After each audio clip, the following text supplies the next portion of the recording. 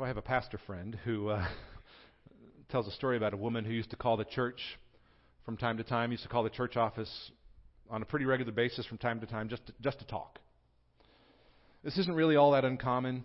Every once in a while we get folks who stop by or call, and they sort of make a circuit, like we're not the only church where they do that. This was a woman who didn't really go to church there. She wasn't really interested in becoming a part of the church. My friend didn't even know her name or her face because she just called, and as soon as you said, "Hello, First Christian Church," she started right in. And she would talk in this sort of stream of consciousness kind of way for so long and for so fast and for so long that there wasn't any space for you to say, "Uh-huh," or "Gotcha," or "I follow you," or anything. She just called and developed this sort of way of jamming for 30 minutes in order to keep the other party on the line. So one day, when she called, my pastor friend realized at the time he didn't have time to deal with this phone call or this woman, so he put her on speakerphone, true story, and just let her talk and talk and talk for about 30 minutes. Just the stream of consciousness thing where she kept talking. So she's talking for about 30 minutes, doing her stream of consciousness thing, going on about, whatever. There's this one time when I was doing this, and then this happened, and then, did you know that, da-da-da-da, and back to this other story, that kind of thing, back and forth, talking for like 30 minutes. I know some of you all on the inside right now are, by the way, saying, "There's some irony here, Mr. Preacher Man, who's going to talk to me for 30 minutes. So back to the story. 30 minutes in, something happened that had never happened before. She asked a question and expected an actual answer. And so she was saying, "I came by the church the other day and met your Spanish pastor." Their building was also home to a Hispanic congregation that was led by a man named Edwin Normandia. That's germane to the story in just a second here. So she's going on and she says, "I came to your church the other day and I met your Spanish pastor. What was his name?" My pastor friend said, "Not sure what came over me." But when she said, "I met your Spanish pastor, what was his name?" what came out of his mouth, true story, was this: Ponce de Leon.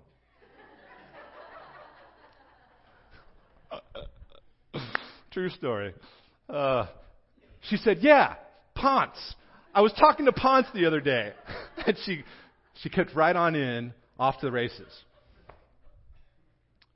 Looking back on this incident, my pastor friend said he realized that he put her on the speakerphone in the first place because he had just given up trying to communicate with her. She was so hard to follow that he just sort of threw up his hands and gave up trying to communicate with her. You ever had a conversation with somebody like that? Somebody who's really hard to follow? Maybe you've had a relationship with someone where you have a real hard time communicating. Eyes straightforward.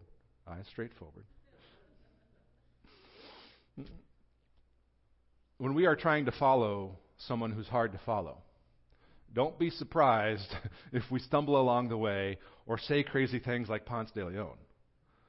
Don't be surprised if in that struggle to follow, we do some things we shouldn't do. Don't be surprised if things come out that probably shouldn't. So here's some truth, friends. We are messed up, fallen, and foolish people. Let's call a spade today.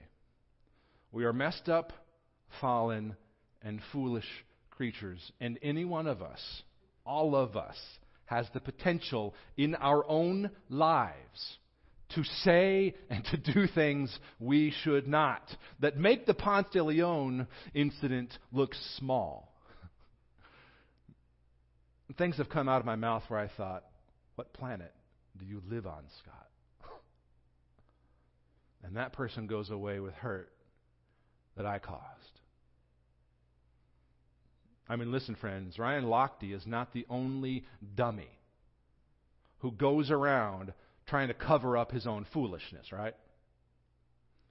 In case you don't know, Ryan Lochte is the Olympic swimmer who reportedly may or may not have made up a story about a security guard who pulled a gun in order to cover up his own incident of vandalism. Who knows what the facts are, but listen, friends, Ryan Lochte is not the only dummy who walks around in life trying to cover up his own foolishness. The truth of the matter, honestly, according to the Scriptures, is that you and I are no better than Ryan Lochte. We like to talk as if we are. We like to share stories on social media like, what's this guy thinking? When perhaps on the same day things like Ponce de Leon come out of our mouths. And much worse. I want us to sort of raise this issue, to be aware of this potential we have in each of us as we consider the actions of the disciples and Peter and even Judas during the last week of Jesus' life in Jerusalem. Because I think, as we're going to see, we are much more like the disciples and Peter and, yes, even Judas than we think we are. Jump in at verse 1. A lot of cool stuff to show you about how Mark makes this clear to us. We're going to look at verses 1 and 2, press pause for a while, give some backstory, and then we'll jump back in at 1 and 2 again. It says this: "It was now 2 days before the Passover and the Feast of Unleavened Bread. And the chief priests and the scribe were seeking how to arrest him," Jesus, "to arrest him by stealth and kill him, for they said, 'Not during the feast, lest there be an uproar from the people.'" Now, press pause for a good while here. Here's some backstory. Mark has been hinting at what he just makes explicit in verses 1 and 2 throughout the entirety of the Gospel of Mark coming up to this point. This theme of Jesus' death and his betrayal has been played throughout Mark since the beginning of the book. In the beginning of chapter 2, when Jesus heals the paralytic that is lowered through the roof, Mark says some Jewish leaders were watching that scene and they were questioning in their hearts. In other words, silently to themselves, they were thinking, why does this man speak like this? He is blaspheming. And Jesus, being Jesus, names their inner betrayal. He brings it out and he says, "Why do you question these things in your hearts?" He knew even then, early on in his own ministry, that many would not follow him. That many would seek, at that point he even knew, to take him down. Later on in chapter 2, that same group of Jewish leaders says to the disciples, "Why does he eat with tax collectors and sinners?" Chapter 2 again, when the disciples are plucking the heads of grain, the Pharisees say, "Look, why are they doing what is unlawful on the Sabbath?" At the beginning of chapter 3, Mark tells the Pharisees that were watching Jesus to see whether he would heal on the Sabbath. Mark tells us that the Pharisees were looking so that they might accuse him. In verse 6 of chapter 3, for the first time explicitly, Mark tells us, the Pharisees went out and immediately held counsel with the Herodians, with the governmental authorities of the time, against Jesus, how to destroy him. As early as Mark 3:6, we are told explicitly that Jesus' betrayers were seeking to kill him. When Mark lists the name of the 12 disciples, in Mark 3, he lists Judas last and calls him the one who betrayed him. All three of what we call the synoptic Gospels, Matthew, Mark, and Luke, called the synoptic because they have a lot of agreement and overlap about how they view Jesus' life. All three of the synoptics list Judas last on purpose and call him a betrayer or a traitor. Again in chapter 3, we're not even out of chapter 3 yet. When Jesus goes home, a large crowd gathers around him, so much so that he and his disciples couldn't even eat. And Mark tells us that Jesus' own family went out to seize him, for they were saying, he is out of his mind. Again in chapter 3, verses 22 and 30, the scribes who come down from Jerusalem are saying, he is possessed by Beelzebul, and by the prince of demons he casts out demons. He has an unclean spirit. In Mark 6, In Mark 6, when he returns to his own hometown and begins teaching, it says, many took offense at him. Also in Mark 6, right after Jesus multiplied the 5 loaves and the 2 fish, and he walked on water and calmed the seas, Mark says, talking about the disciples, they did not understand about the loaves, and their hearts were hardened, speaking about the disciples. In Mark 7, the Pharisees question him, why do your disciples not walk according to the tradition of the elders, but eat with defiled hands? Mark 8, verse 11. The Pharisees came and began to argue with him, seeking from him a sign from heaven to test him. Halfway through Mark 8, in chapter 8, Jesus begins very explicitly to predict his own death. Mark has been hinting along the way. We see the progress throughout the Gospel of Mark. In chapter 8, verse 31, Jesus begins to say it himself. He says in Mark 8 that the Son of Man is going to be delivered into the hands of men, and they will kill him. Mark 9:31 says the same kind of thing. When he is killed, after 3 days he will rise. They, those listening to him, the disciples, did not understand the saying and were afraid to ask him. Mark 10, same kind of verbiage. See, we're going up to Jerusalem, and the Son of Man will be delivered over the chief priests and the scribes. They will condemn him to death, deliver him over to the Gentiles, and they will mock him and spit on him and flog him and kill him. After 3 days he will rise. Mark 11, after Jesus cleanses the temple, verse 18 says, the chief priests and the scribes heard it and were seeking a way, as he said in Mark 3:6, to destroy him. And Mark 11:27 and 8, it says this, they came and did in Jerusalem. He was walking in the temple. The chief priests, the scribes, and the elders came to him, and they said, by what authority are you doing these things, or who gave you this authority to do them? In Mark 12, Jesus tells a parable where God is the owner of a vineyard, and the tenants who lease the vineyard from God, who are given the ability to live there by the tenant owner, are the very ones, the tenants are the very ones who betray the owner's son and kill him. Verse 12 says this, they were seeking to arrest him, but feared the people, for they perceived that he had told the parable against them.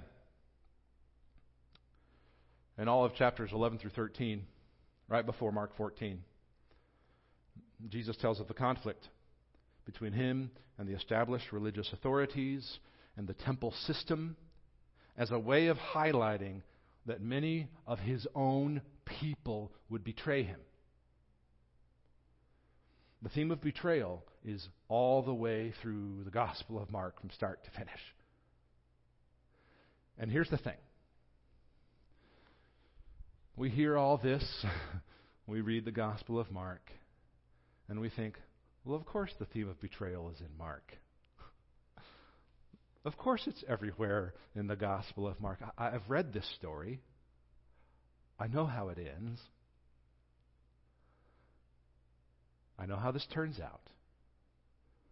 The Jewish leaders and those who didn't follow Jesus and the people like Judas are the betrayers. They're the reason Jesus goes to the cross. So of course betrayal is throughout Mark. But that's not me. That's not us. I follow Jesus. Judas was the bad guy. I know how the story turns out.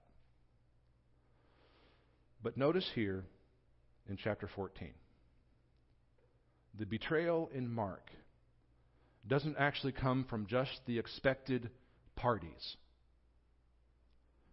Those who end up betraying Jesus aren't just Judas and the Jewish leaders and the crowds who don't understand.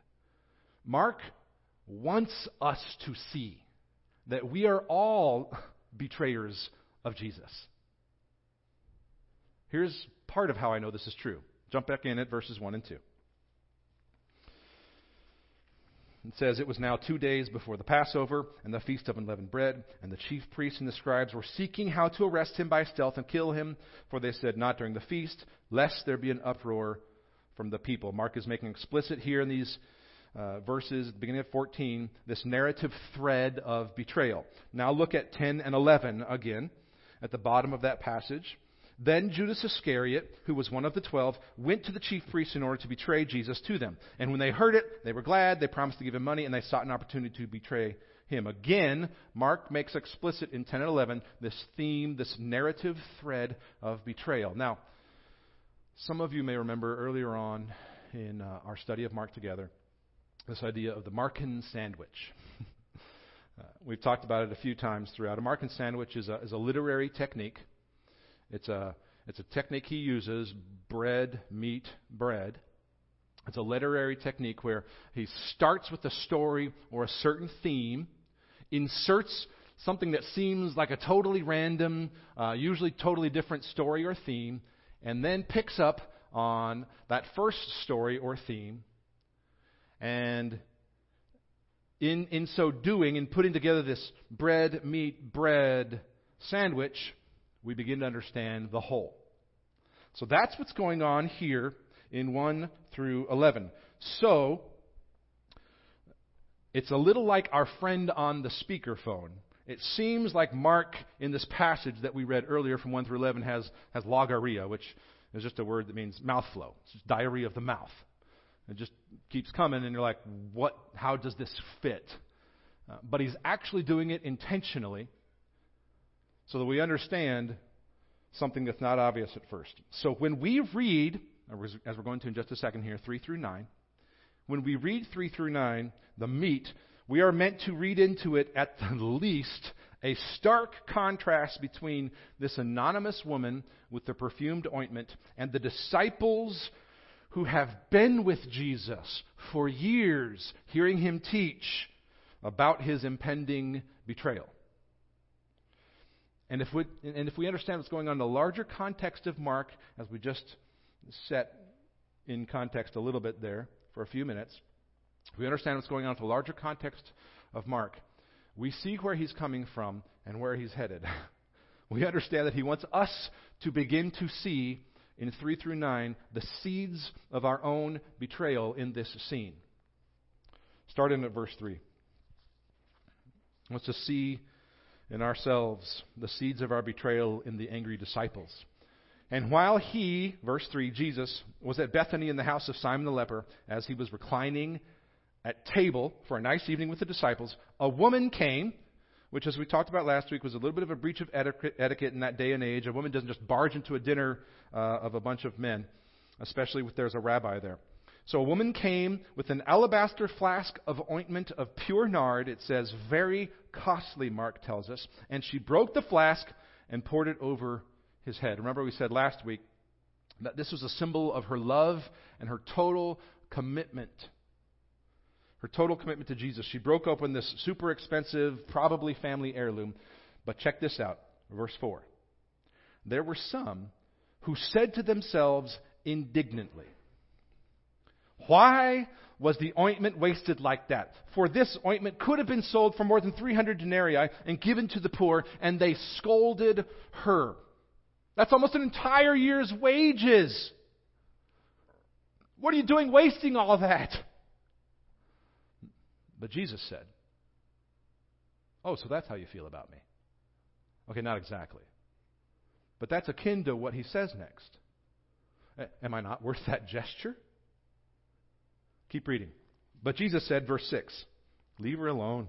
Why do you trouble her? She has done, he calls it, a beautiful thing to me. They called it wasteful. He called it beautiful. She has done a beautiful thing to me. For you always have the poor with you, and whenever you want, you can do good for them. But you will not always have me. She has done what she could. She has anointed my body beforehand for burial. There's something about where Jesus is headed here. She gets, but they don't. They can't admit it out loud. And truly I say to you, wherever the gospel is proclaimed to the whole world, what she has done will be told in memory of her. Mark is giving us a window into the disciples' hearts in contrast to this woman's heart. Mark wants us to see their indignation and anger in this scene as its own betrayal of who Jesus was and what he had come to do. Here's another reason I know that betrayal isn't just someone else's problem.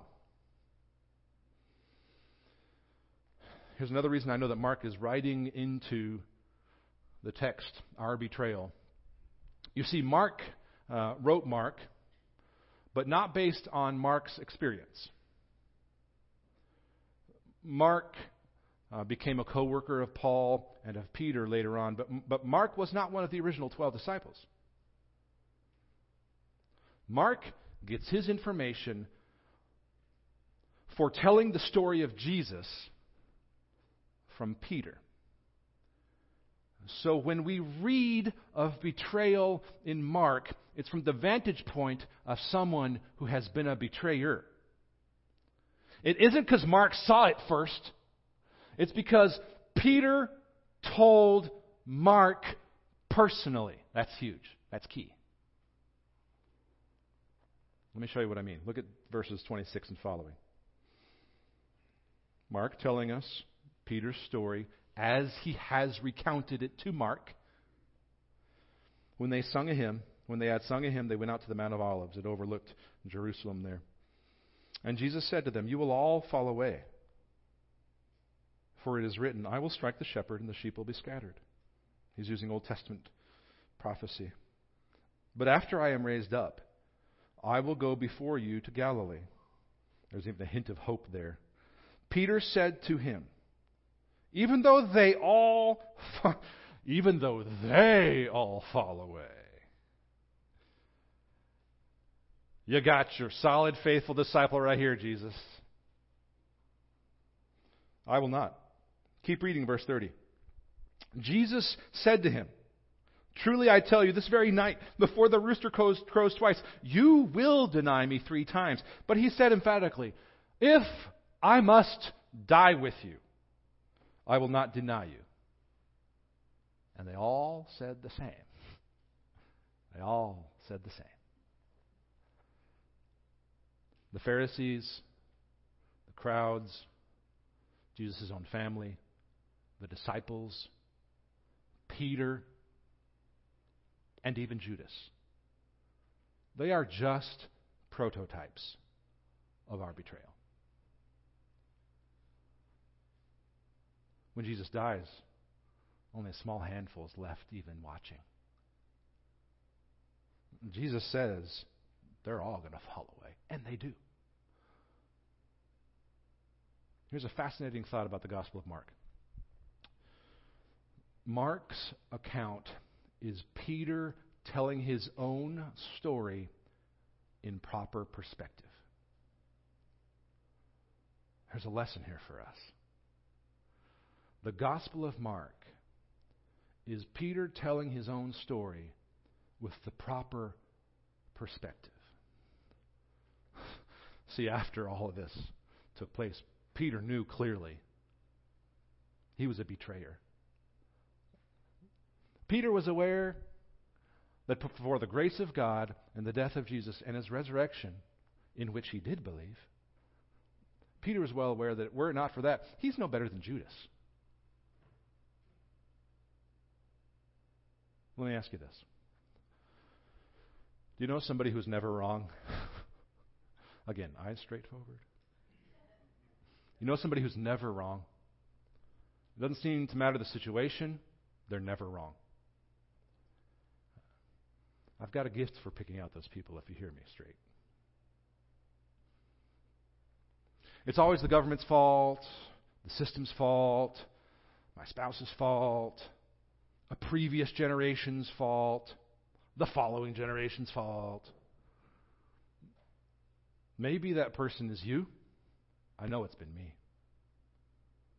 Maybe you are always explaining away everything in your life. Somehow it never seems around you to be your fault. It seems the responsibility for why something isn't working correctly is always someone else's, never yours. Friends, people who talk like they are never wrong aren't right. They're deceived.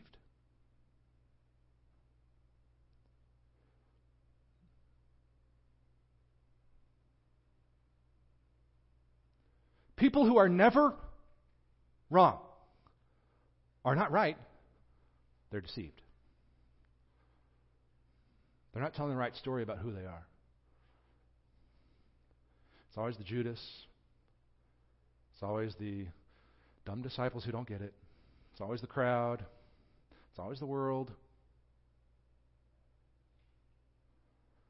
People who tell their life story as if they're never wrong are deceiving themselves by telling their own story as if they're never wrong.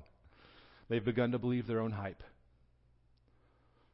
And this isn't just a Christian, non-Christian thing. I know plenty of people, myself included, who have claimed Jesus for decades, who are better at deceiving themselves as if they're never wrong than plenty of non-Christians I know.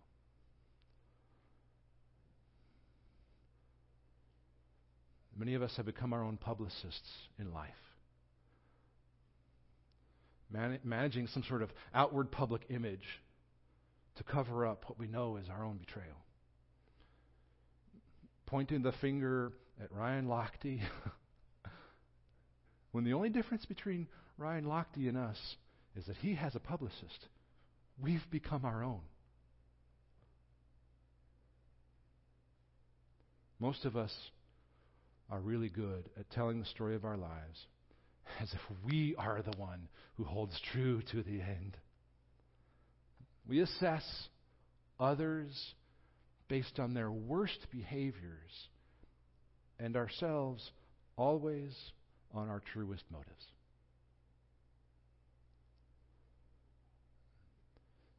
So we're our own publicists who are always the hero. Sometimes I think we perceive Jesus as so hard to follow that we just give up trying. He did say, you're following me to a cross where you also die. It's like we realize what Jesus is asking for us to do, to die to self. And we realize that's a tall order. And so we keep telling ourselves the wrong story, as if we're going to get there somehow by doing that. If you're telling yourself this story where you're the hero, where you're the publicist, where it's always somebody else, you are deceiving yourself. Here's the crazy part. You want to know how to make following Jesus easier? Start telling the right story about yourself. The Bible says things like, there is no one righteous, not one.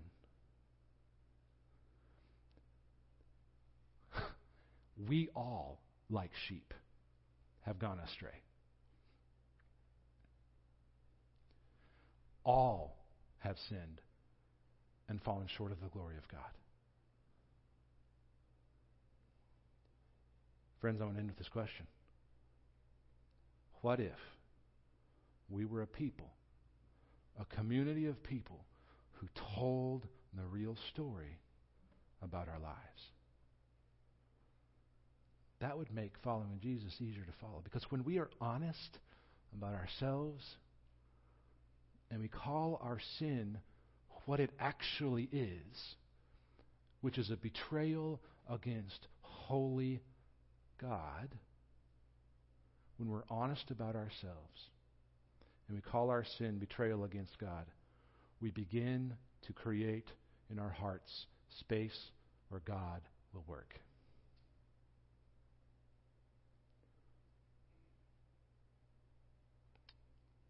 Let's pray, friends.